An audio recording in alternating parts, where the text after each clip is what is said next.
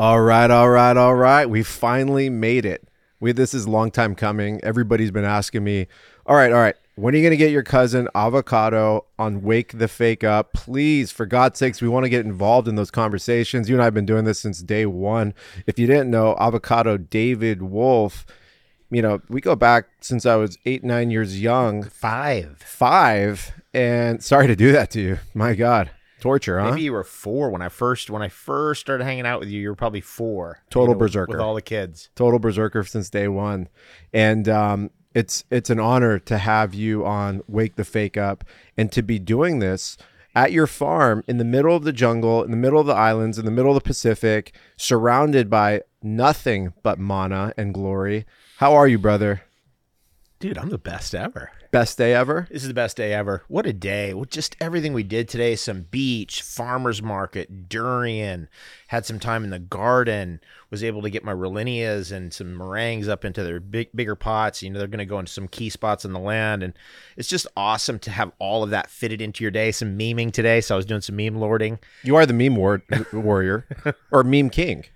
Meme lord is good. I think that's almost like a perfect profession to take on is, just nonstop machine gunning memes to your Telegram room, to the world, to every sector or every application of social media, just nonstop, different perspectives, different laughter, and giving it to them in comedy. I love it. It's like art for me. You know that. Yeah. It's an art piece for me. So every day it's like if I get in a jam, I'm like, oh, I'm being too harmonic. Right. So I back off of that and I get more creative. And as long as I'm in that creative flow, it just keeps happening. And it's a lot of fun and I'm really enjoying it. And that's why I stay with it. But the main thing that it's all driving towards is really bringing the education into people's lives of the perspectives and awareness that we have. And that's really what I think you've done so well is you've been able to just take a totally different angle, bring knowledge of health and well-being from a perspective that I think is very approachable, and it's great for kids. And you got a lot of the moms on board early on. That was so cool. There's nothing more important. It's the most important part of nutrition. Pregnant mother, new child. I really appreciate that reflection, and a lot of it came from both you and my father. Probably the two main driving forces into the maturation and the epigenetic change of my evolution is really seeing things from different sides of the ticket, but also coming with compassion and empathy. And, we're in a tricky world right now. People are sensitive, a little bit oversensitive. We're dealing with cancel culture at the highest level. And how do you navigate, this funky reality? Is it part of your dharma to bring a little bit of humor and humility to it and just have the best time ever? We were born for these times. Yeah. I'm not trying to escape these times. I'm trying to go headlong into it. Well, you're obviously doing that. So you and I always say this is the greatest mission of all time, and we incarnated here for this mission. You feel that? I'm 100% sure of it. Yep. When the whole thing happened a couple years ago, 3 years ago, all that nonsense that went on, I knew 100% this is it. And it's a medical freedom message. It's a nutrition message. It's a health message. It's take your own responsibility over your own body message. It's a message of sovereignty. What a deep message that is. It's a message of having the best day ever in spite of all that stuff. It's crazy if we're really right now, and we can get into this. We're coming out of the Kali Yuga. That's Steiner's perspective. You know that. And the first step of that appears to be, the way I'm looking at it, it's the apocalypse, which is the apocrypha, which means we're the great reveal. Everything's being revealed. Yep. And that's the first step out. Right. And then things will get worse and better at the same time. And we're going to progress. But the bright side of it is like, geez, even in the middle of this, we're having the best times ever. We're hitting highs that are incredible. Which is part of the alchemy of being able to be sovereign. Right? Is that you got to have these lives of hypersynchronicity. You got to be doing every day the things that you love to do, because when you're not doing it, you're in a false identity. And then you're choosing to do things to take you out of that identity because your soul is begging you for something different. Interesting. You brought up Kali Yuga. So if you don't know what the Kali Yuga is, it's an ancient, I would say time of epoch or a zone of deceit, of hyper-materialism, of war, of one's, taking someone else's energy away from them. Wouldn't you say that's a good way of defining it? Absolutely. Escapism too. Yep. And it's a time where things descended from the really high vibrational period that we must have been in, as we see from the monuments that were left on the earth. Yeah. I think of some of those Vedic temples. I'm like, my God, like the energy, the focus, the concentration to construct these incredible temples, many of which are in ruins, many of which are still on the earth, to construct the pyramids, Sacsayhuaman, a place that we love, to construct Machu Picchu. Right. Machu Picchu. Machu Picchu. I remember being at Sacsayhuaman with you, which is a little bit above Cusco, if I'm correct, right? That's right. That's the monuments above Cusco. The monuments above Cusco. And we're looking at, laser etched stones that had no business being up there. No modern construction could have ever figured that out. And so what I'm thinking is that at that time, there had to have been a strong level of love and a strong level of discipline all flowing together, which brought out the most incredible technology. We feel that at Machu Picchu. We discussed that the other night, where Machu Picchu, it exudes out of the rocks. Like, this place is the best ever. How could it be so good here? It's always so good here. How could they have constructed a place with that vibration and everything? Yeah. It's coming out of the water. It's in the rocks. It's coming out of the plants. It's like, what's going on in this place? It's insane. But that's the opposite of the Kali Yuga, right? When we get to the other polar end of it, and we're on our way out now, it's going to be like that again. And that's just the cycles of time on Earth, which is the Vedics called it the yugas, the ages. Right. Where are you at optimistically? What's your soul telling you is our situation moving forward? It's the best time ever. Yep. It's also the worst time ever if you're in the wrong state of consciousness or awareness. Right. It's that. And so your perceptions, your reality is your belief, and that's how you look at everything. Absolutely. So attitude determines aptitude. And if you're in the right attitude about everything and you see what's really going on, this is very likely the greatest time to ever be alive in so many ways. The way that we just, for example, I can farm in Texas, I can farm in Ontario, I can farm in California, I can farm in Hawaii. I can take my favorite plants in this ecosystem right here and grow them, and have been growing them here for 20 years. Growing food, what does that do to you? What does that prepare you for? What is that?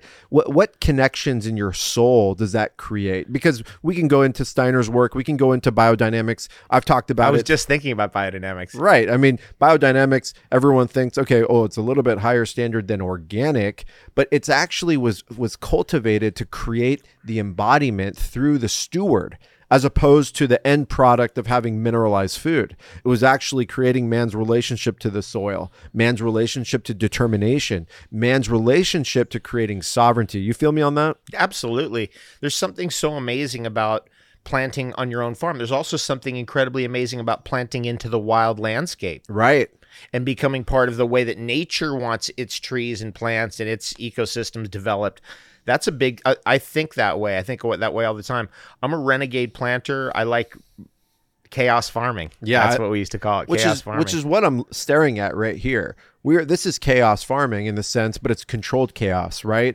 And you've taken your time to understand how nature speaks to you. You know what tree is going to do good here. You know what kind of, food and medicine that cacao tree needs. You know what the planting directions are. You know how the wind works here. You understand how the rain moves here and how the soil works. Was that an art?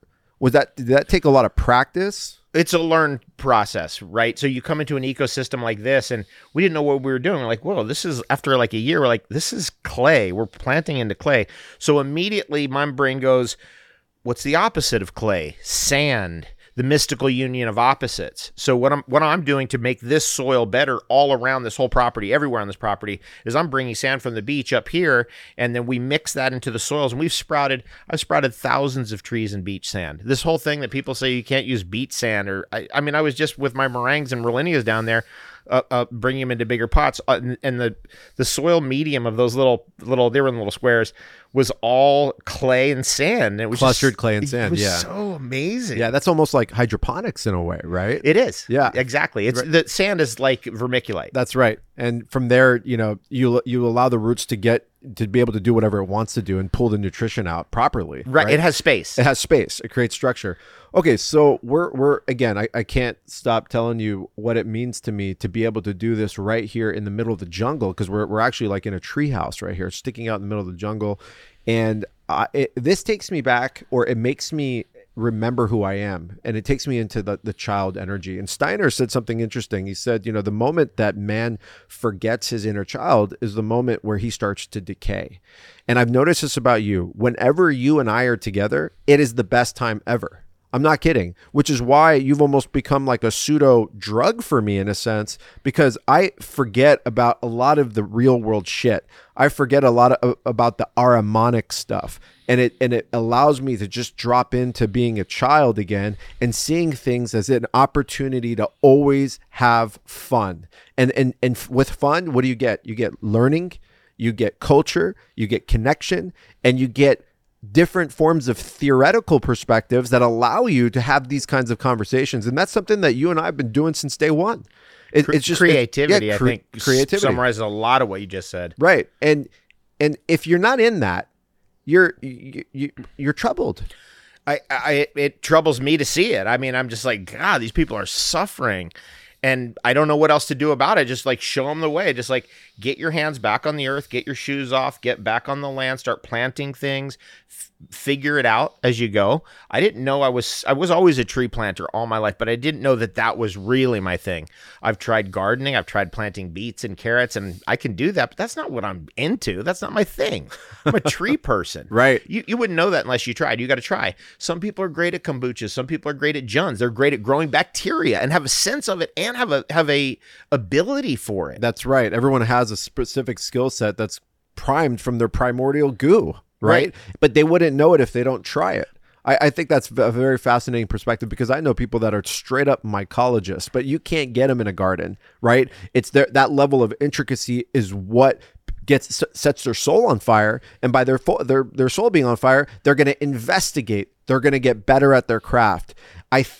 In my belief system is that we are in a fringe economic world where we've been displaced from building things, from not being part of the built society. And there's so much capitalism. There's so much, where I'm going with this. Of course, there's so much revenue being made for doing absolutely nothing. And that's created the child to forget about the development skills and to go directly to where the money is. And those are usually in false, provocations, right?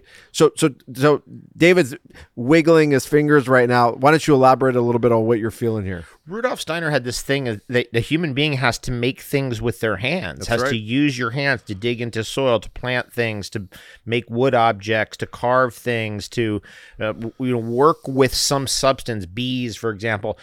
This is a really important part of the human experience. And when we get into, say, a phone, or we get into the digital world, then our hands are no longer being used in the creative ways that they're supposed to be used to fashion and create ceramics, for example. And by the way, those simple things that have always been with us in human history, making ceramics, digging holes for trees, carpentry. Yep. Everybody out there has that skill, or one of those skills. Yeah, everybody. That's right. You just have to try them all out, and you go, "Oh, I'm really good at this part of it." Some people are really good chefs, and they bring it all together beautifully. There's some actual science behind, or some data behind that. Building things with your hand, even later in life, you can start building synapses, bridges of consciousness, neuroplasticity, and ultimately raising your IQ. That makes total sense, right? We know what the left brain connection is. We understand that. And the more sedentary you are and all of these things, the more you're losing those faculties. And those faculties will start dropping as you get older and older and older. And then you start leading towards disease. Dis-ease is a combination of not being in your movement, being sedentary, and that becomes sedentary in the mind. And I think that brings up something very important. And you and I have talked about this many times. Steiner put it, I'm paraphrasing, but disease begins in the mind. Do you agree with that? I've never seen a case where somebody had a condition where it wasn't in their mind. Right. I've never seen one case ever in my whole life. And I've been in the health field for 30 years. Right. That's a crazy statement. It's always mental. I've found also with fasting, cleansing, detoxification, it's 100% mental. Right. It's incredible. If you just set your mind, I'm going to do this, and you do it, it's all mental. What you're not doing every single day, you're choosing, right? And so that's a mental affliction. Now, I'm not talking about someone that's been stricken with some non-Hodgkin's lymphoma or some kind of rare genetic diseases. These are part of the reality that we're in. But we're talking about a big majority of the population that are not making choices that they know deep down inside is going to burn them in the long run, maybe even in the short run, right? Maybe you're not drinking clean water. Maybe you're eating too much fast food. Maybe you're addicted to TV. Maybe you're addicted to porn. Maybe you're addicted to fighting with your partner. Maybe you're addicted to the job that you hate. All of those things are mental aberrations that people have been, basically succumb to the fear of losing those things, right? And that, in my opinion, is one of the key contributors to pain, frustration, and all the shit that we're dealing with today in this world. One of the ways that people get there is because they haven't charted their course, so they haven't goal set. They haven't set down what they're going to do every day. They don't make lists of the tasks that need to get done. Why? Because they weren't taught this as a child? That's right. Yeah, that's exactly right. That faculty wasn't built as a child. We are obviously, I think both of us, super big advocates of great education, especially homeschooling, because a lot of what you learn in school isn't useful. Yep. It's got to be, everything's got to be useful. Forced curriculums, memorization of some God forbid thing. What's the capital of Idaho? Yeah. It's crazy. Who cares? Yeah. How would you create a school? What would you do? What would be the principles that you would teach your 3, 4, 5-year-old? Well, I have been teaching in schools now in Texas. That's been fun. And one of the things I do is we make it very multidisciplinary in the sense of like, hey, for these 2 hours, we're going to plant these trees. For this hour, we're going to talk about freedom and what that really means. For this hour, we're going to make a smoothie. And we just fit that all in. And that's exactly how you deal with kids, because you can't keep a kid on the let's go plant fig trees for 8 hours. That's insane. Right. So we just keep changing it to things that are useful that they can immediately act on. Now, one of the things that happened when I did my last class with the kids, and these were kids like maybe 5 to 16, that whole stretch. One of the things we did was we started out with business education. And the whole and I told them the first 2 rules of business. Rule number 1, never lose money. Rule number 2, if you're tempted, check rule 1. Oh, interesting. I like that. Fallback plans, switchback plans, and maybe actually thinking out of non-impulse, but thinking rationally in that area, right? If you're tempted, you're like, oh, maybe we could do it. Nope, don't do it. And, these are like 5-year-olds getting that education. And I'm like making them say it back to me. What's the first rule of business? Never lose money. What's the second rule of business? If you're tempted, check rule number 1. That's really interesting. When your 6-year-old says that, it's like, okay, because the financial realities, these harmonic realities of our environment, they're important and we have to master them, and we can be educated when we're young and get that education. And then it's just part of us. One of the keys of all this, of course, is goal setting. Absolutely. You've got to set down where you're going, or what I've learned, 38 years I've been goal setting. What I've learned is that when you're writing your goals down, you're writing the story of your life. I love that. That's what it is. And just the alchemy of putting that on another, another form of consciousness, or almost like when you transcribe, you're putting something in an alternate reality. It's almost like Inception, right? It's going to live there, right? And not here. And not here. Yeah, it's living there. So then you have that as a perspective, and it's keeping you honest, right? Which is why it's good to have your favorite quotes surrounding you all the time to remember, right? We're creatures of habit. We're impulsive, right? We have to have these things beating into us. What's the old saying? Chop wood, carry water. You become enlightened. What do you do the next day? Chop wood and carry water. Right. So we're constantly in that exercise, and we're always a student. Do you know that you're always a student? Because I can tell you as your brother, you're one of the greatest students I've ever been around. Thank you for saying that. Yeah. My friend Howard says that about me as well. And it's because I do read and I do study, and I will dig in and I will actually do it. Like recently I read the entire story of the Comanches, the native people of Texas, essentially. You've been going berserk on this, by the way. When you got to my house the last week, you're like, oh, did you know this? Did you know this? And I felt your excitement. Who's doing that out there? Well, it's amazing to me how many people could be super inspired by reading, but they're not reading. I know. God, that really is like, whoa. I don't watch movies. I don't have time to watch movies. I'm in books. I'm trying to find out, like, hey, who is Quanah Parker, the great Apache or the great Comanche? Who are the Apaches? How are the Comanches and the Apaches related? And what was their relationship like? How come the Spanish were never able to make it north of the Rio Grande River? That's really interesting. And the reason is the Apaches on one side and the Comanches on the other. They're like, you're not going nowhere. And they were just too effective as mounted guerrilla warriors. In fact, probably the greatest mounted light infantry in history of anybody, even the Spartans, anybody in history, I would say is the Comanches. So not only in their era, but overall, based on the observation that you have? Yes, in history. So by learning that, what does that do to you? It made me really interested in horses. Okay. Because that's what did it for them. See, remember, all native people of North America were on foot. Right. There was no horse. Right. So the Spanish set up a colony finally in Santa Fe. They finally got that far north. Yep. And that became... What year are we talking about? This is 15 something? Yep. Yeah, 1564, okay. Just right off the top of my head. And then eventually about 1670, somewhere in there is when we believe the Apaches and the Comanches got horses. Wow. And that changed their entire civilization, right? Everything. Yeah. From that point on, and they got it through the Pueblo Indians and the Spanish there in Santa Fe. From that point on, for whatever reason, the Comanches became horse whisperers. They took to that animal really well. On a mystic level. They became one with that animal. Wow. And that completely transformed the fate of North America. And it's a really important part of the story of when you're traveling through the Four Corners region of Arizona, New Mexico, and Colorado, and Utah. One of the things that you see is wild horses. Yeah. Yeah, that's one of the last few places in North America where there are wild horses, and they're almost like, they're wisdom keepers, and they're holding it down. So by learning that and understanding that, how is that helping you navigate your reality? Does it mean that you want to get horses now, or is it way more in depth? It's deeper. For example, like I know the Comanche wood that they use to make their bows and arrows.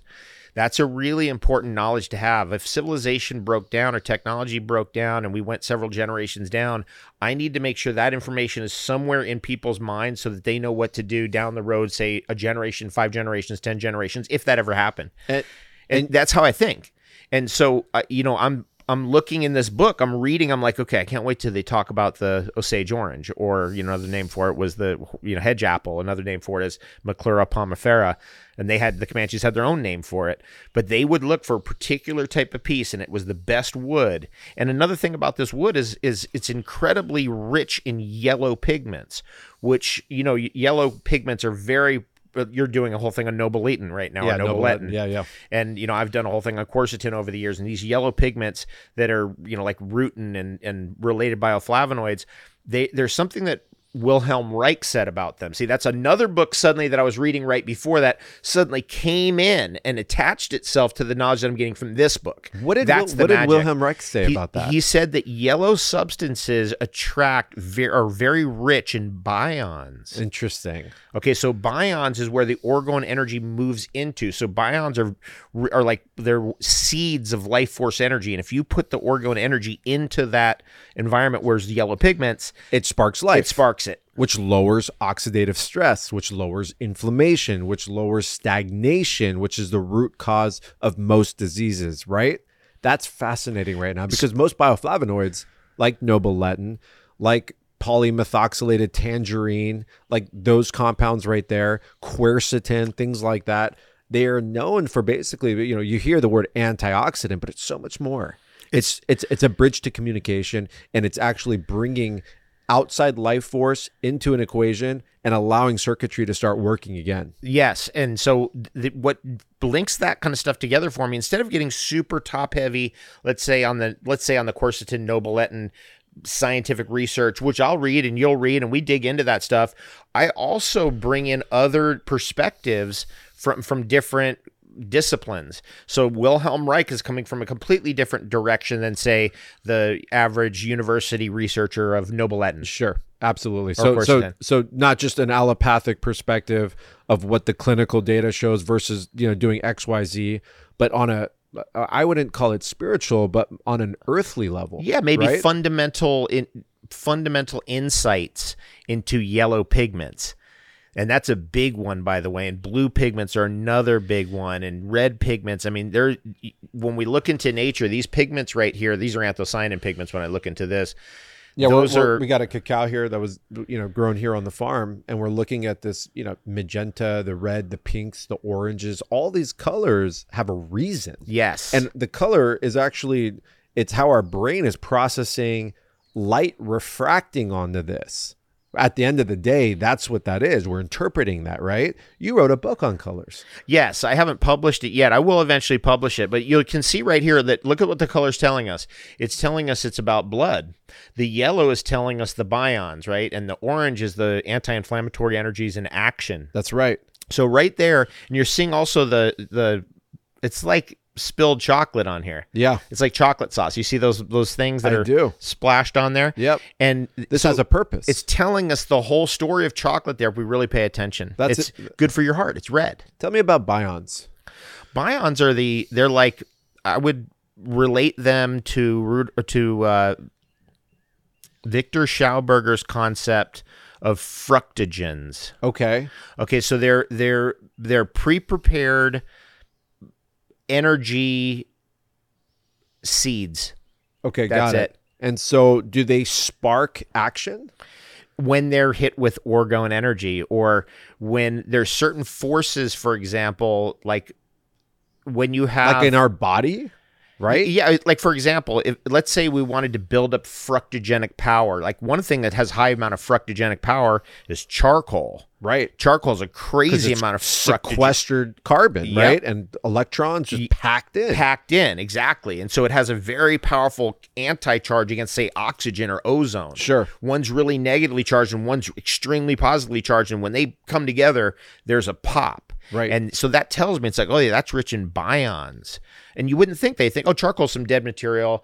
That's another thing, by the way, that I love including in soils. That's one of my favorite things. That's an incredible part of the discoveries for me over the last 10 years, biochar. Well, it's a staple to our reality. Yes. Right? It's part of the main alchemies of nature. Of human being, and too. Human being. Of a human being. And our atmosphere and our earth. Right? So we're talking about activated charcoal. You've been a massive berserker and proponent of activated charcoal since day one. I mean, to the levels where, we're both taking charcoal 2-3 times a day, and consistently taking it. And most people that think charcoal, they think it's absorbing things in the body, and because it's porous and it has these materials and it acts like a sponge. But if you actually get down to the specific scientific literature and understanding charcoal in its essence, it's adsorbing. It's not absorbing. You want to explain that a little bit? Right. It's actually not a sponge. Right. It's some kind of electromagnetic phenomenon that's going. So things that are really strongly positively charged in your system. Like mold, parasites, bacteria, heavy metals, metabolic waste.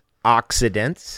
Those are all oxidants. Yeah, like iron rusting. And so the charcoal knows, and it's able to neutralize by adsorption with a D, not a B. Right. And so it's like a magnet sticking to a refrigerator. And charcoal can stick a lot of magnets on that refrigerator, meaning that there can be a lot of toxins that can be attracted 100 to 200 times its weight in toxins that can be attracted onto the charcoal, which we're calling the refrigerator, right? That's right. It pulls everything into itself. The way that works, there's van der Waals forces, there's pi stacking, there's things of that nature that have been put out in the scientific literature, but actually none of that explains how charcoal works, because charcoal can work at a very far distance that pi stacking and van der Waals forces cannot work. Van der Waals actually gets dismissed when you look at the distance of what charcoal very can quickly, do. Which very quickly, which is a very interesting subject. We could probably do 12 hours of that alone, just breaking that down and with diagrams.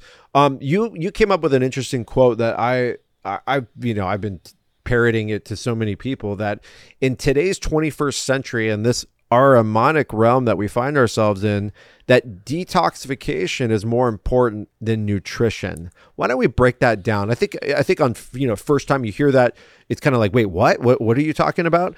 And obviously with the proper nutrition, you're going to displace things in the body and you're going to build resilience and things like that. But a lot of people aren't in the jungles of an island right now. They're exposed to dirty electricity, they're exposed to pollutants, they're exposed to things they're spraying in the sky, the water's dirty, the food's filled with pesticides, herbicides, fungicides, larvicides, insecticides. How do I do on that one? And suicide Glyphosate, all these gnarly chemicals, and your mom might have an amalgam and give birth to you. I can go on and on and on. It is hectic, right? Yeah. Why is that? Why detoxification is more important than nutrition? Yes, that's a big part of why. It's because the age that we live in. Yep. Our age is defined by toxicity. Yep. Mental, spiritual, emotional, and physical toxicity. Absolutely. It's defined. This is part of that Kali Yuga end, right? Right. It's just, all that stuff gets crumbled together, and then we get the future, out of all that. We have to sprout out of all that. We have to sprout healthfully out of all that. All that's easily possible, but it's not really possible without understanding detoxification and cleansing. It isn't. It's not possible that we're going to get very far into the future unless this comes to the front and center of the conversation. So what I've been doing is leading big group cleanses online where we really get into it, and I've been doing them all myself. And I'll just tell you something interesting that's been happening and just give a perspective on why it's important. The best food for you by far is your own fat. Say that one more time. The best food for you by far is your own fat. So I'm thinking you are talking about autophagy and fasting. Okay, we didn't plan this. Yeah, so what happens is eventually your body's going to go, oh, we're in autophagy, we're fasting, we haven't eaten, let's just say we're a Comanche, we're living on the plains, we haven't had food in a couple days.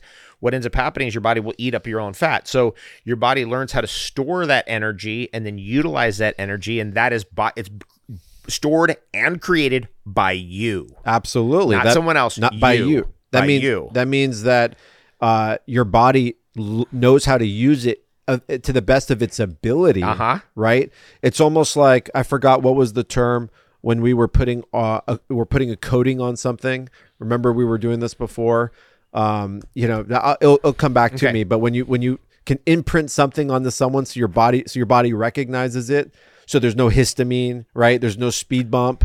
I forgot the term for it. That'll come back. So this is interesting. So your fat is the most utilized energy source possible for a human being and for that individual. That's the super sensible perspective. Correct. Absolutely. So here's the problem with that, though, is that people are toxic and the toxins are stored in their fat. That's and they've grown up in a toxic environment. So what we're doing is we're just basically squeezing the tissue, wringing the tissue out, washing the tissue, getting lots of water in, right? Going to a liquid diet, then to going to a water diet, flushing the tissue out, getting hydrated, squeezing the tissue out, doing the yoga, the exercise, and all the things that has to happen as the colonics and the enemas. Lymphatic massage, movement, and make that all part of the cleansing process, and then try to go through that once a year, and then eventually get good enough. I'll try twice a year, and then I do 4 a year. And about 6 months ago, I had the fat removed out of the sides of my waist right here for a stem cell analysis, and I saw it. I saw my fat,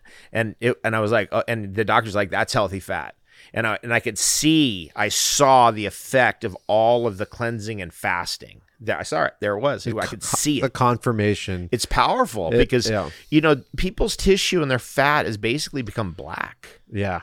I've actually seen that in a book. I forgot what that book was. It looks polluted. It looks like tar. It looks like tar. It looks polluted. Yep. And to see my fat was like, it was juicy and white and it had a really, I was like, whoa, that's it. Red, had blood in it. And it was just interesting to see that. And it's like, okay, it's working. And each person, then I'll now the fat I have on my body is made out of durian. It's made out of avocados. It's from this environment. It's healthy fat. So when I fast now, that's the best thing for me by far. There's nothing better for my body type, the type of metabolism I have. When I get 6, 7, 8 days into a water fast, I'm at my absolute peak of health and brain power and everything. It's amazing.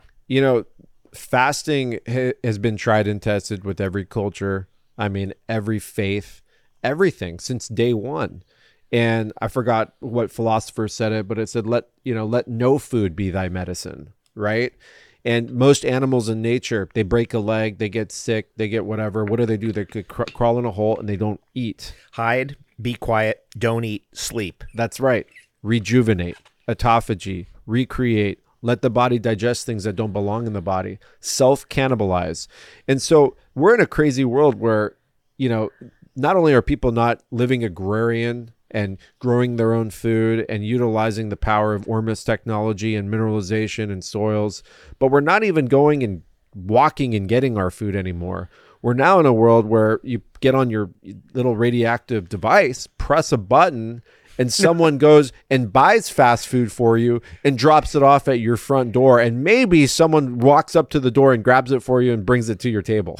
Okay, That's insane. It's insane. That's insane. And we're in that heavy right now, and it's almost become cool, and it makes me anxious, and it makes me nervous, and I feel empathy for so many people, and I actually feel for everybody's ancestors that killed themselves to get us here, and this is how we're repaying all their hard work.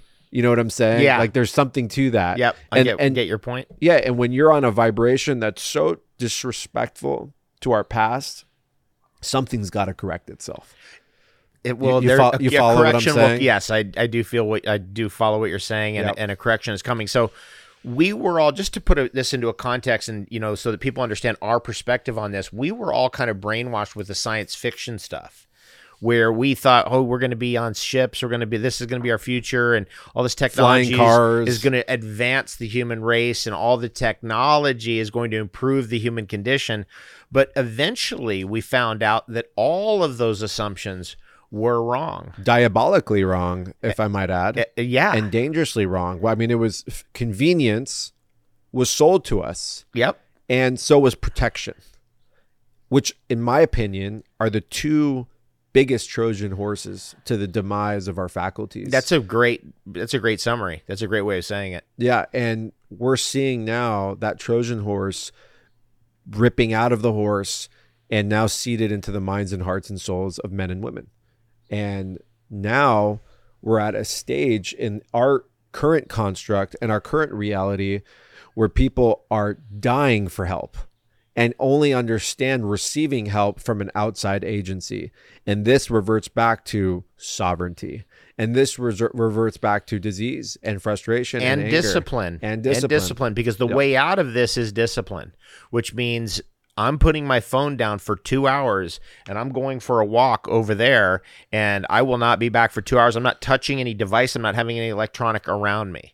I'm going to go out and actually pick all that food that's in my backyard or in the neighborhood or in the canyons behind my house. We used to do that a lot That's all we used to do. Right. That was in Hillcrest and North Park. That's what I was trying to think of. Yeah. And I used to know where all the fruit trees were there when I lived in Linda Vista in San Diego. Yep. And we'd hit that on every Tuesday night. We'd go get boxes of food for free out of the neighborhoods.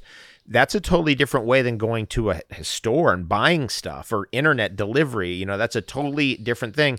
There's resources around you. Go out and get them.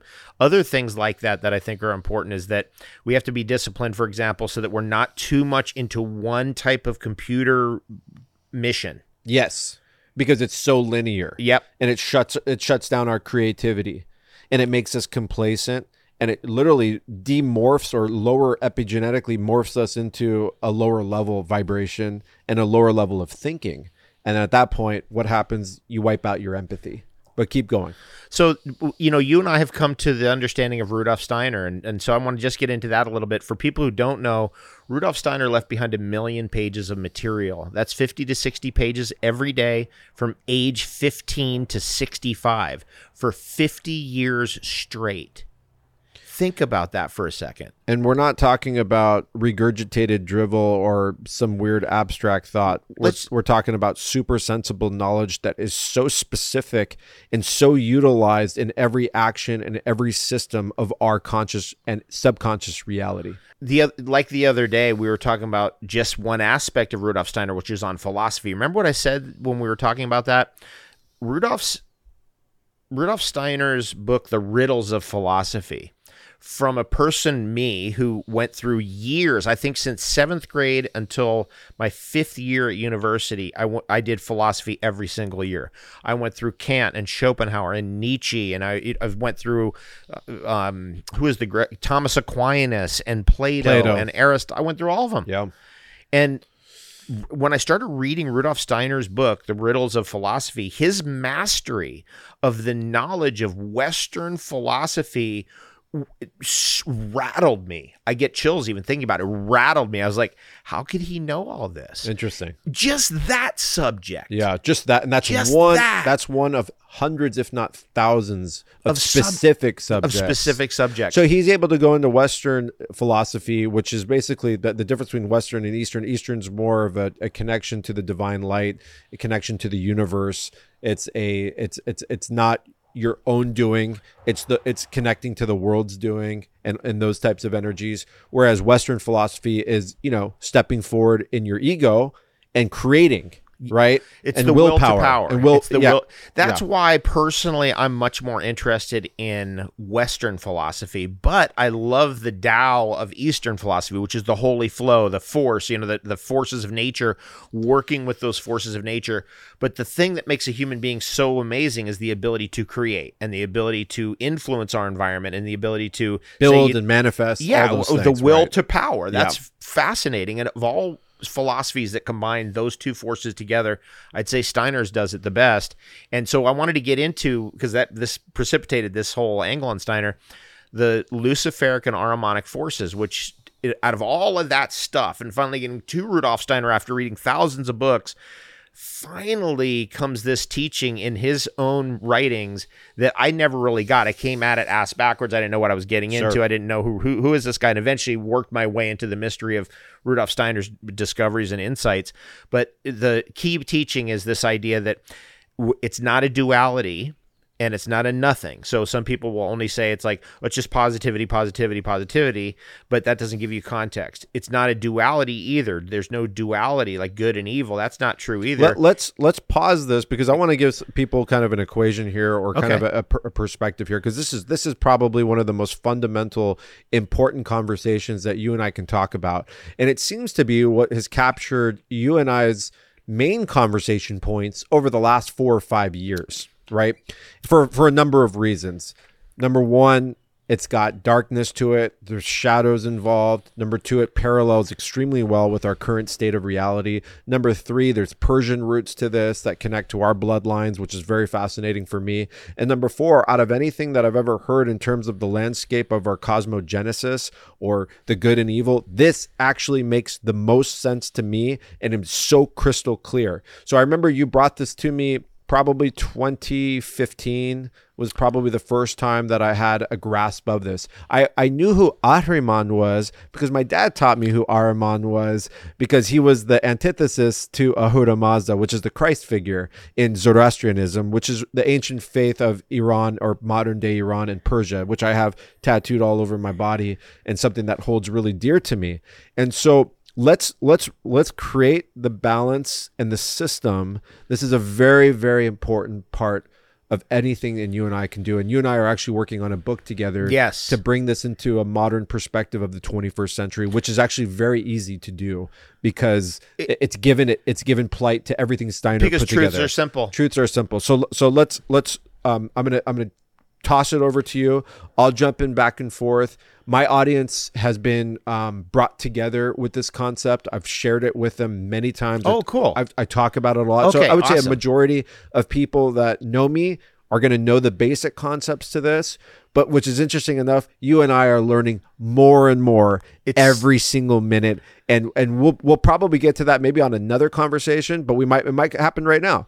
Let's start it off again with good and evil. Okay, so I think it comes down to the cosmology of it all, where the forces that are Ahrimanic, that are materialistic, that tend towards algorithmic concepts and an algorithmic understanding of reality, like the government, just the forces that generate a leaf. Correct. The physical forces. The physical forces that are at work here. The structure. Are structural. Yes, they're structural. So bionic. Steiner gets into the whole origin of that Ahrimanic force from that perspective when in the development of the Earth, the Ahrimanic force came in, and it was early, before the other forces. It had to be there. Because of structure. Yeah. Would you say your skeleton is Ahrimanic? Absolutely, 100%. All right. And the mineral calcium, which comes from the Earth, which makes up the hard matter of our skeleton, is Ahrimanic? Yes. Okay, let's keep going. Yep. Okay, so then comes the idea that... I want to say one last thing. We're positioning this so you have an illustration to see and experience this without putting any other thought to it. We don't want you to be scared of something. This isn't some slithering demon that's running around. This is, these are forces that are part of this construct. It's non-binary. It's neither here nor there. It's just part of the evolution of what we're in. It's allows you to comprehend nature differently. That's what it is, and that's ultimately what philosophies are about. You're comprehending your reality differently. This tool that Rudolph Steiner gave us has helped me and you to understand reality differently and to give us perspectives where we go, look at that. He even used that word. Whoa. Absolutely. Like for example, I'm thinking of the word algorithm. Yes. And when I heard Yoel Harari say the word human is an algorithm and hackable animals, literally Steiner said algorithm. Yeah. Literally said watch for that language. Yep. Because the algorithmic concept, everything's running on algorithms, is aromonic. Very aromonic. That means, basically you can almost predict it, right? And by being able to predict it, that means that we're material, right?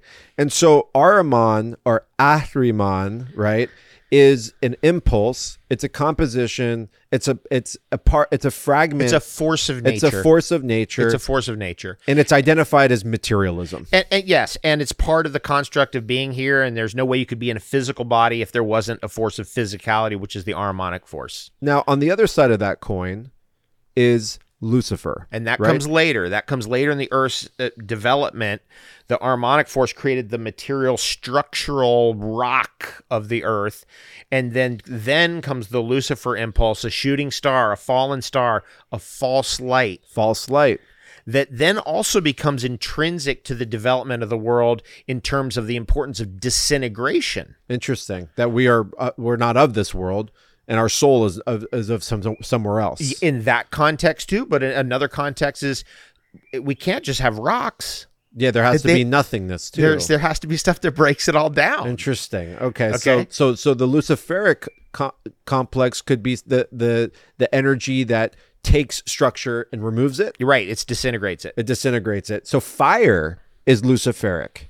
It's a false light. It's not the sun. Right. So this is also the relationship between Prometheus and the concept of Lucifer that Steiner gives us. That's right. And so when we say Ahrimanic entities or Luciferic entities, we're talking really specifically about Steiner's perspective for anyone listening out there.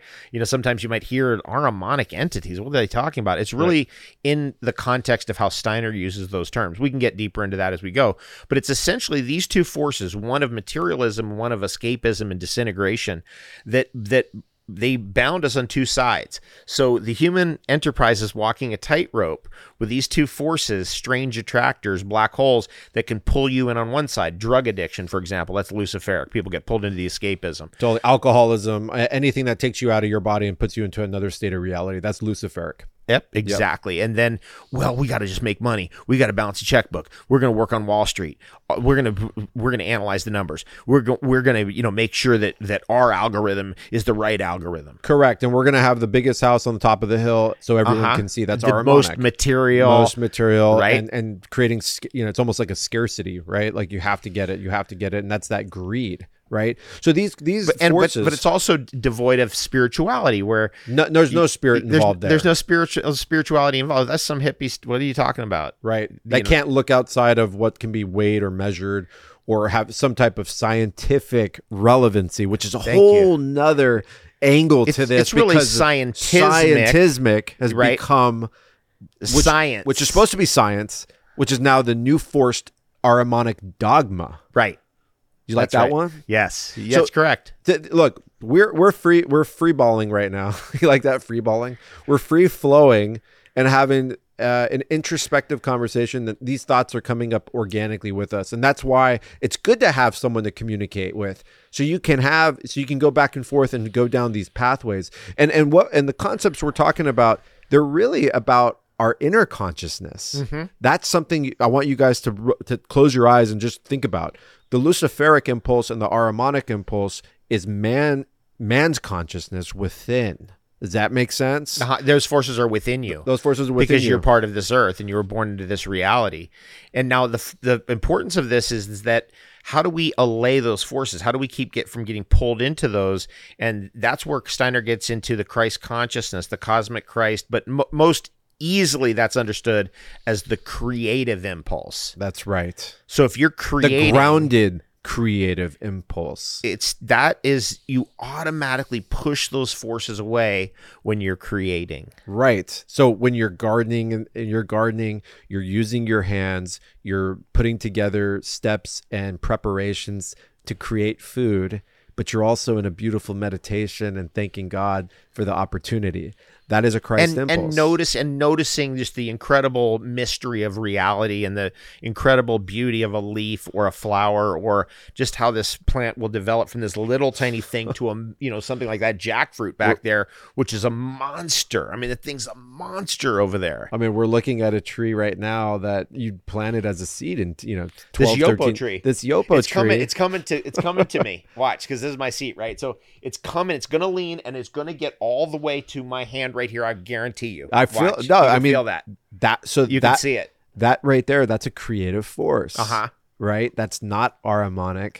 That's your ability to actually. It's immortal. It's immortal, but you can actually groundedly conceptualize that. You guys feel what I just said right there?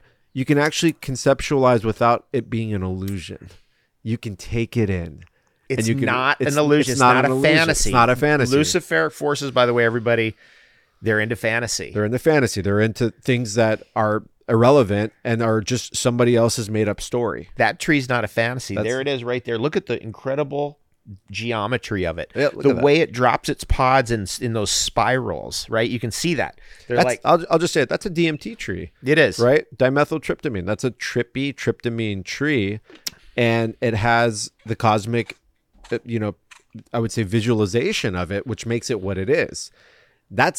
You cannot say that that's random. No. Right. And that's the beauty of it. And being able to internalize that is our Christ impulse. That's the Christ impulse. Exactly. That's right. You're beholding and internalizing the beauty and the creativity of nature as you're creating. Absolutely. That's the greatest high there is. That's what it's all about. I think that's my personal feeling. It's fascinating. This is just the beginning stages of this conversation. How come do you think this part of Steiner's work is often the most neglected? It's so interesting. I come across so many, anthroposophists. I look at a lot of the Waldorf, teachings and stuff like that. This whole thing is completely left. It's missing out completely, yeah. And it's... I get how that happened, because it happened to me, because I read Steiner for years and I was like, Luciferic demons, okay, what's he talking about? And then I'd go past that and get into other stuff. Then one day I got one of his books, and there he says on the first page in the first paragraph, the most important message I have is this is why I came to the earth. And he lays out the whole thing of we're walking a tightrope between Lucifer and Ahriman. Now, by the way, Ahriman and Lucifer want us in a constant exchange, and then we want extremes. Of extremes. That's from something. escaping to hypermaterialism. To you hold on. Yep. Back and forth. One actually provokes the other, right? Would you say that's a good way of saying it? Definitely. And then the other validates the other by stepping into it fully. So you can't have one without the other. And the danger is being in hyper extremes in the Luciferic and Ahrimanic impulse. That's when things become hectic. That's when things become ungrounded. That's when you're living in a complete fantasy. And that's what I would say most of the technology we're dealing with today is extremely Luciferic and Ahrimanic. Would you agree? I would absolutely agree. Like social media, for example. Yes, totally. Right? It's built on Ahrimanic, platforms, right? It's about the physical. It's about look at me. It's about all of these things. It's built in an interweb connection network that has us all listed, and all of our data is being captured, and it's memorizing everything in algorithms. Yet it's pulling you up through a vanity perspective to look at me and look at me shine and look what I'm doing that you're not doing. And don't you want to be me? And don't you want to step out and be all these things, right? So that's hyper Luciferic. And remember this whole thing with the AI stuff, right? This whole new app where everyone's making an AI photo of themselves that's making them look like a cartoon and making them look so beautiful. And it's just like all the Photoshop bullshit that I've always said this is dangerous. What are we doing here? What are we teaching girls? What are we teaching young boys? What are we teaching children? Very dangerous. That they can't look like how they're supposed to look. All this stuff, which is obviously catapult us into the surgeries and all that kind of stuff. And I'm not shaming anyone. You have a choice to make your enhancements in life, and you're going to feel as good as you look. I get that, but there's a level here of balance and homeostasis and Christ consciousness. And this is why we're bringing this tool in, because if you don't know that the escapism is a strange attractor and is actually really a disintegrator, right? So for example, let me give just a common example. Is like you have the spiritual guru from India who's basically saying this world isn't real. Krishna, for example. Yeah, so this is all an illusion. It's all an illusion. This world isn't real. That right there is very luciferic. Yep. And so that being that has internalized that concept will die of diabetes, because diabetes is a disintegrative condition. The other side of that, almost the counterpoise to it, is like the Western Wall Street stockbroker, right? Who's like calcified heart, super calcified, dies of a heart attack, dies of arthritis, gets hardened up. Yep. Right. And basically stress, just all the stress diseases, the Aramonic stress diseases. Correct. And so once you know that tool, once you know and you go, oh, I'm working too hard, I'm too Aramonic, I'm way, way too hyper disciplined, I never take any time off. Then you go, let me go to Burning Man. Right. Let me go do something which is extreme to pull you out. Yeah. Right. So this is an important thing. These two forces also are medicines for each other. Absolutely. And that's a freaking perfect analogy that you just made, and a perfect metaphor into the sequence that you have people that did not mean to incarnate into such materialism, right? I know them. I have friends that, a lot of my guy friends, a lot of my girlfriends can't even comprehend balancing a checkbook, understanding structure, understanding these things. It's just not in their DNA. Yep. They don't even have it. And those are the ones that went so extreme in their spirituality, and they're literally living on the top of a mountain right now in mind, body, and soul. And I can't even understand a word that comes out of their mouth now, right? And now some of them are suffering with health issues, right? Now it's psychological issues. They're not grounded. They're not taking care of the body anymore, right? The physical Aramonic body. The physical Aramonic body. They despise the body, right? And the Rosicrucian says, the highly luciferic entity invades your soul and tells you are not of this world. You're not supposed to be here. You're not supposed to incarnate back here. How many people have you heard say, this is my last life here, right? What is that kind of talk, right? That's a talk where, someone has been basically oversaturated in the extreme polarization, and they've not allowed themselves to find the balance. So if you're listening to this is an invitation for you to look at the clarity of what's unfolding within you and start documenting, or I would say, look back at your reality and study your impulses and study like what are you doing every day? You'll know how to heal yourself. You'll figure it out. See, this is why this is so important for me in all of philosophy, is like, once you have these two in position and you understand, oh, this person's luciferic, they need more of this stuff. This person's Aramonic, they need more of that stuff. Once you have that tool, then you can go deeper on their nutrition, on their health picture, why their situation is the way that it is. You know so much more. That's why Steiner was so important in my mind to the future, is he gives us that tool. So he moves it from a duality to a trinity. That's right. Divinity within the trinity. Yes. Finding so balance. In the middle is the cosmic Christ and the creative impulse. On one side is Ahriman, on one side is Lucifer. So you're walking a tightrope with those two on either side. That's one way to look at it. Maybe you have another metaphor, but it's not a seesaw. We got good over here and bad over here, and it's not that. It has nothing to do with that. And actually, when we can do this on a future podcast, we can get into some of the Ahrimanic forces that actually cause the duality. Sure, exactly. And I think that's important for people to see and feel, and at least hear from us, perhaps, so they can have more of a viewpoint or a vantage point to see what's getting involved in their lives and possibly taking them out of balance. I would say a good majority of the population right now have no idea these concepts even are real, and could never even distinguish the two. But once you get it, you get it. Yes. And when I got it, it changed my life. I'll tell you from personal experience, I was definitely in the Ahrimanic phase for a good chunk of my life in my, mid 20s to early 30s. That was a time where I was just trying to make as much money as possible. I wanted to be the strongest, most physical being. That's when I weighed 225 pounds. That's when I was, I created my, private hedge fund and brokerage, and I was, going after it. And it served me in that moment, but it also caused a lot of issues within me. And when I made the discovery of understanding the impulses and finding the balance, everything started to come to me. A real abundance started to come to me. And I don't mean just, financial abundance. I'm talking about love. I'm talking about relationships. I'm talking about all health. Those forces that are closed off by the Ahrimanic thinking. Right. Which are all part of the great abundance. And so the great abundance is it's difficult to understand the great abundance when you're so far into Ahrimanic thinking, or let's say somebody's so far into a drug addiction, right, or alcohol addiction, right. All the abundance gets closed off because they can't feel and sense it, and it's not they're not beholding it. Right. That's a really good word, by the way, to behold. Yeah. Right. And that, to me, that feels like that's really the aha moment. Yeah, it's an aha moment. It's just, you're awestruck. You're beholding the wonders of nature and reality. That's an incredible way to center yourself. It's almost like you just got the controls of your fighter jet back. Yeah. Right. Yes. Where it was being magnetized by some other foreign energy. Yes. And believe it or not, so do you think this is an outside energy invading us, or is this an energy that's within us from the jump start?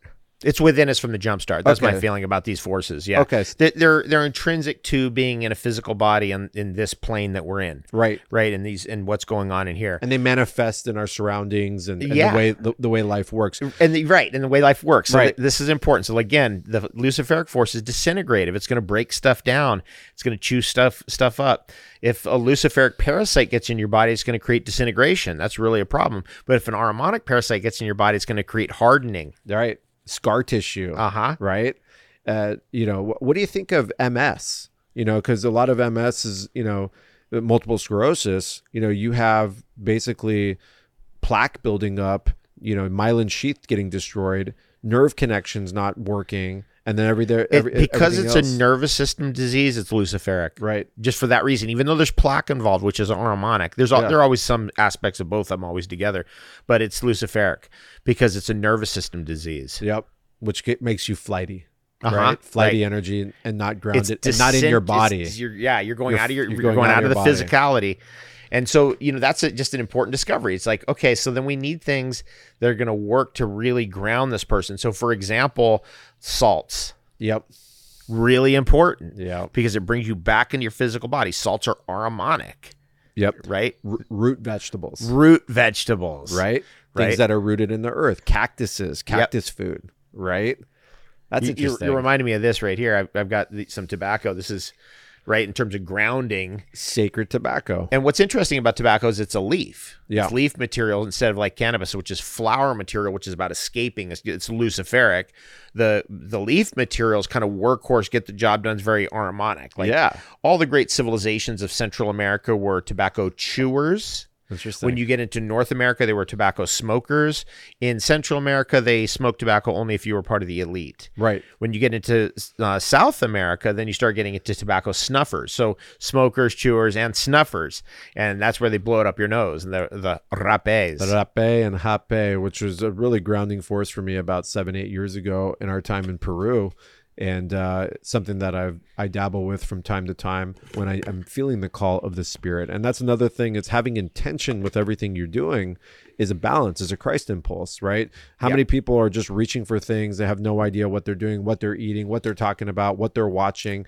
That's Luciferic in all its forces. But to have, a vibratory field opened up on a spiritual level, but also understanding the mechanics of how it works, where it was grown, and what it's doing in the body is that balance. And we always talk about the placebo effect, right? It's important to know.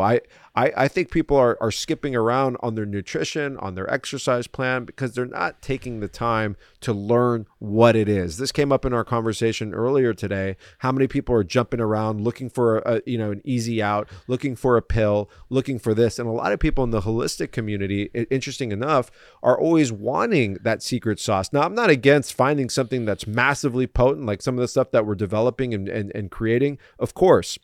but you're missing out on building the faculties of awareness by not learning how the body works and what it is that you're adding to the system. We cannot bypass that. It's you're gaslighting yourself. Right. It's when you have the pill for every ill concept, that's really not developing responsibility in people, right? And that's what we're working on, discipline and responsibility. Now, the other part of that I think is interesting is that there are certain things out there in nature that have leverage. And that's what real technology is. So when you look at the biodynamic herbs, for example, so I had an interesting thing happen when I explained this. When I was back in 2020, I was at my farm in Ontario for basically an entire year. It was the first time I'd been in one place for more than 8 months in 26 years. Which was Aramonic, and you needed that. Right, I needed that. I needed that grounding and being on the earth and in one place and being on the granite of the Canadian Shield. Yep. And so I was able to do a lot. That changed your life, by the way. I've been telling you that for years. You can tell everyone the truth. Yeah. Did I tell you had to stop? I had to stop. Yep. I had to stop jumping around from one place to another place, and it's an addiction. And it's like, I've got these people over here I got to visit at some point, and I got to go over there, and it was just this whole thing. Anyway, totally. The magic of getting back to that farm is that I was able to really get into the individual trees and plants there that some of them had some problems. And there's something I've noticed here that I want to bring to people's awareness. There's a pressure on your environment from the fungal kingdom.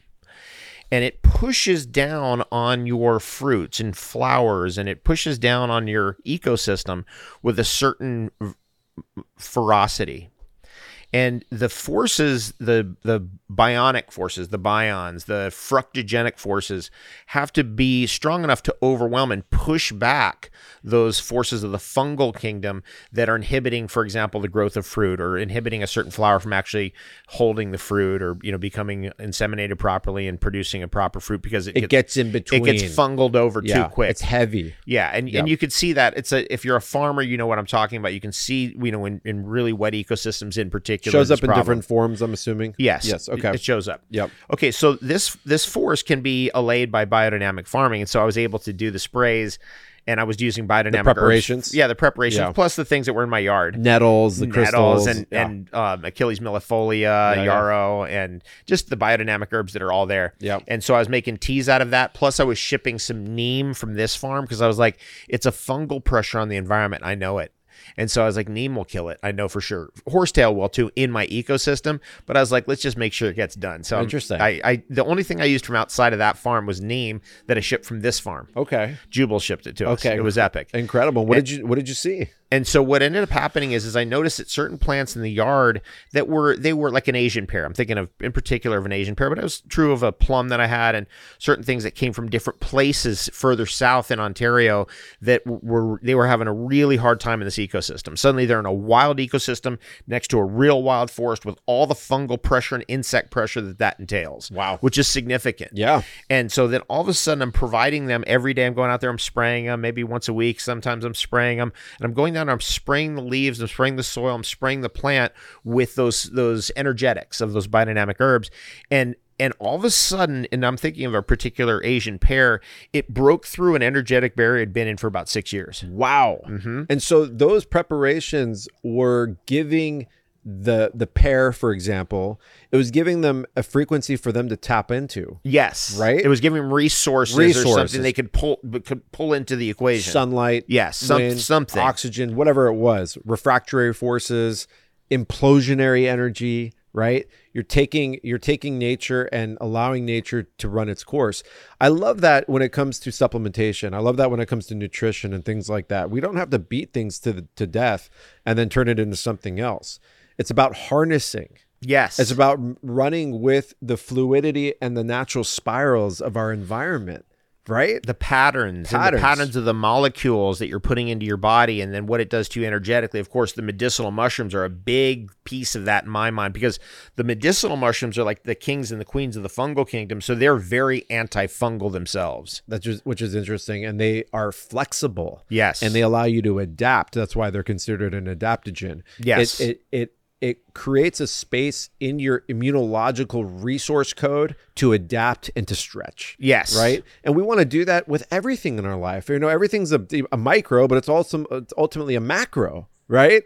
How I look at growing that cacao, how I look at growing that sage, how I look at X, Y, Z is ultimately how I'm going to do everything else in my life and how my thinking works. I just realized something. This is awesome. This is good. I just realized something that just hit my mind. This is why it's important to cross-reference information. That year that I went and I did all those biodynamic preps, and I sprayed them with the teas that I was drinking. Okay, actually, fantastic. So those are all wild forest herbs. I'm an herbalist, so I don't, if I'm at home, everything just comes from the local environment, right? That's mostly medicinal mushrooms. You know that. All your food's out your front door. And you know that when we're together, I'm out there getting all of those crazy mushrooms and we're making crazy teas and all that. Wherever we're going, we're picking wild mushrooms. And then also the yarrow and all the other things. Yep. And so eventually it all comes together into a tea that I'm drinking and spraying on everything. But, the thing that happened with the tobacco in Texas, how berserk it went, and what happened that it was the allopoly when they came together. There's a whole story about that. I don't know if we can get into it here. I think we do that on another one. We'll do it on another one. Yeah. But anyway, I realized, I was like, whoa, that all occurred, and we had an incredible take of seeds when those two crossed with each other, because they both were getting sprayed with my tea almost every day. I mean, I had these little hand things. They're not quite as big as a backpack sprayer, but they're not like a little, it's like pretty big. So sure. So I'd have them in both hands. You're getting a few gallons out, I'm assuming? Yes, exactly. Yeah, so I can get maybe 2.5 gallons, 3 gallons out with my hands, and I'm spraying all of them. And that may have been why we had such a successful fertilization of those seeds. Just a quick thing on that. Nicotianas, of which tobacco is one, has 81 different species. Those species can intermarry with each other. Right. And that's extremely unusual. There's species that are intermarrying with other species. And they morph. This isn't subspecies. And create their own species, their own line of defenses, their own different characteristics, right? Yes. Yeah. And so I just realized that must have been aided by the fact that I was nourishing those plants in that way. That's incredible. That's an interesting thought. I hadn't thought of that. And just let's just say that's 100% accurate. How powerful is that for your conscious? Right? Yeah. You get what I'm saying? Oh, it's like it's wisdom. You've birthed. It's like giving birth. Yep. Right. It's wisdom. You realize, you're like, well, how did Steiner know this stuff? And then you realize, you're like, what's really going on with yarrow? What's really going on with neem? Why does it have these properties? What's the real reason? That kind of stuff. Steiner is a spiritual scientist, right? And which is something that since day one, since I was a little kid, and till where I'm at right now, is that I love the idea and the truth of backing up spirit with science, right? Where something could be just completely chemistry and something could be completely just, some type of, metamorphosis or some kind of, visual majesty of an aberration. But finding the bridge between those two worlds is another Christ impulse. It is. Which is interesting because we go back to Lucifer and Ahriman, right? A spiritual scientist means the Christ impulse.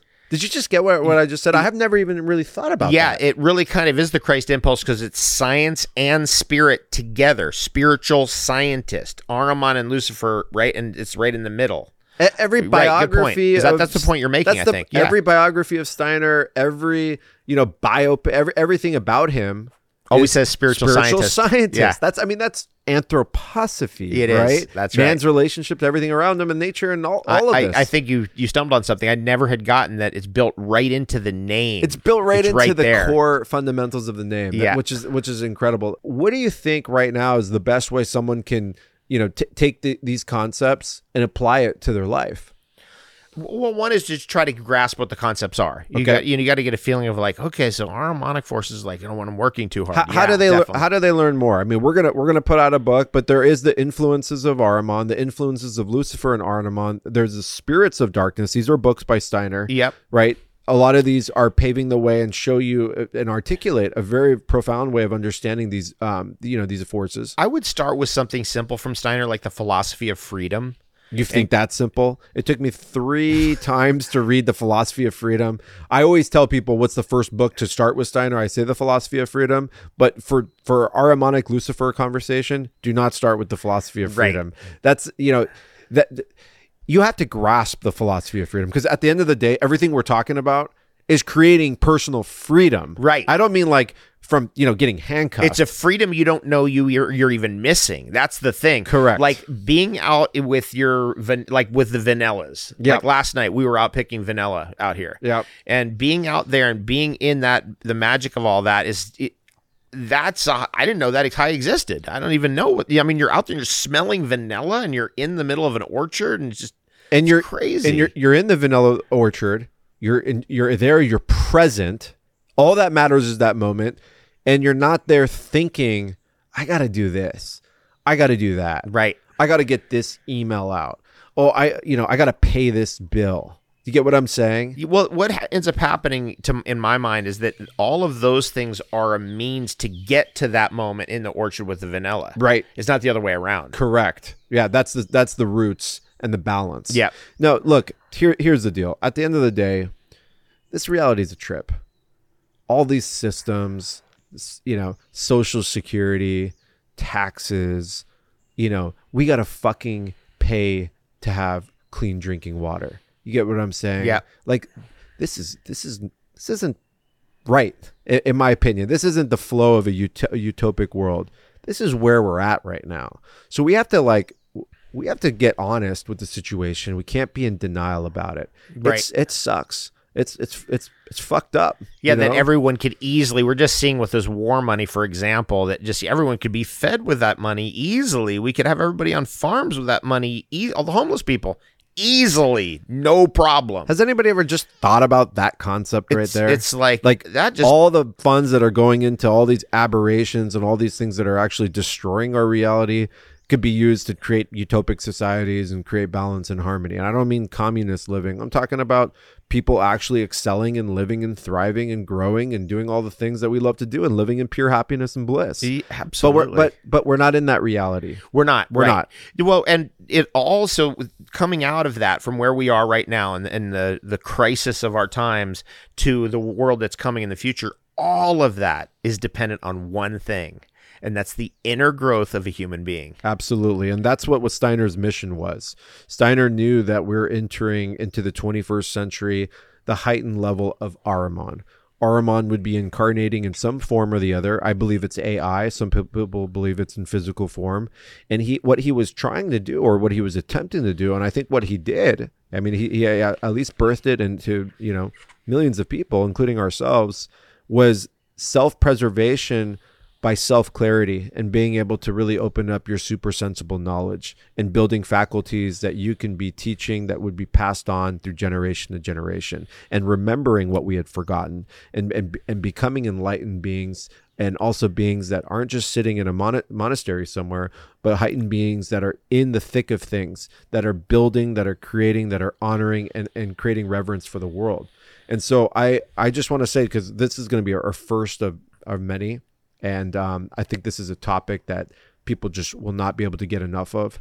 I want to thank you and show you reverence and gratitude. I never will stop doing this, but show you reverence and gratitude for living in your truth, brother. Thanks, bro. And really embodying that and just showing up for so many.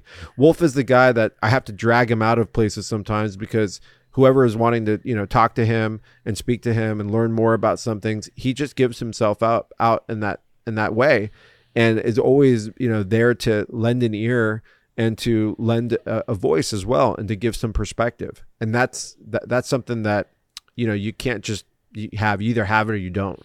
And I've gained that faculty through admiration of you, and through seeing just how beneficial it is for the people and for yourself. Right. And there's a what you give out is what you receive. Right. So thank you so much. And also creating this container where we're at right now. This will be the first of many. We're going to be going deep over the next, 3-4 days, dropping so many different aspects of reality. And we're going to go deep into immune system. We're going to go deep into detoxification. We're going to go deep into the laws of our current construct. We'll talk about things that might make you uncomfortable, but fuck it. That's what we're here to do. Right on. I agree. Yes. First of many. Thanks so much. This has been really, really good. Awesome. My man. Love sharing time with you, bro. Yeah, thanks brother. so much. Thanks, man. All in, family. I hope you enjoyed that. Let's keep the momentum going.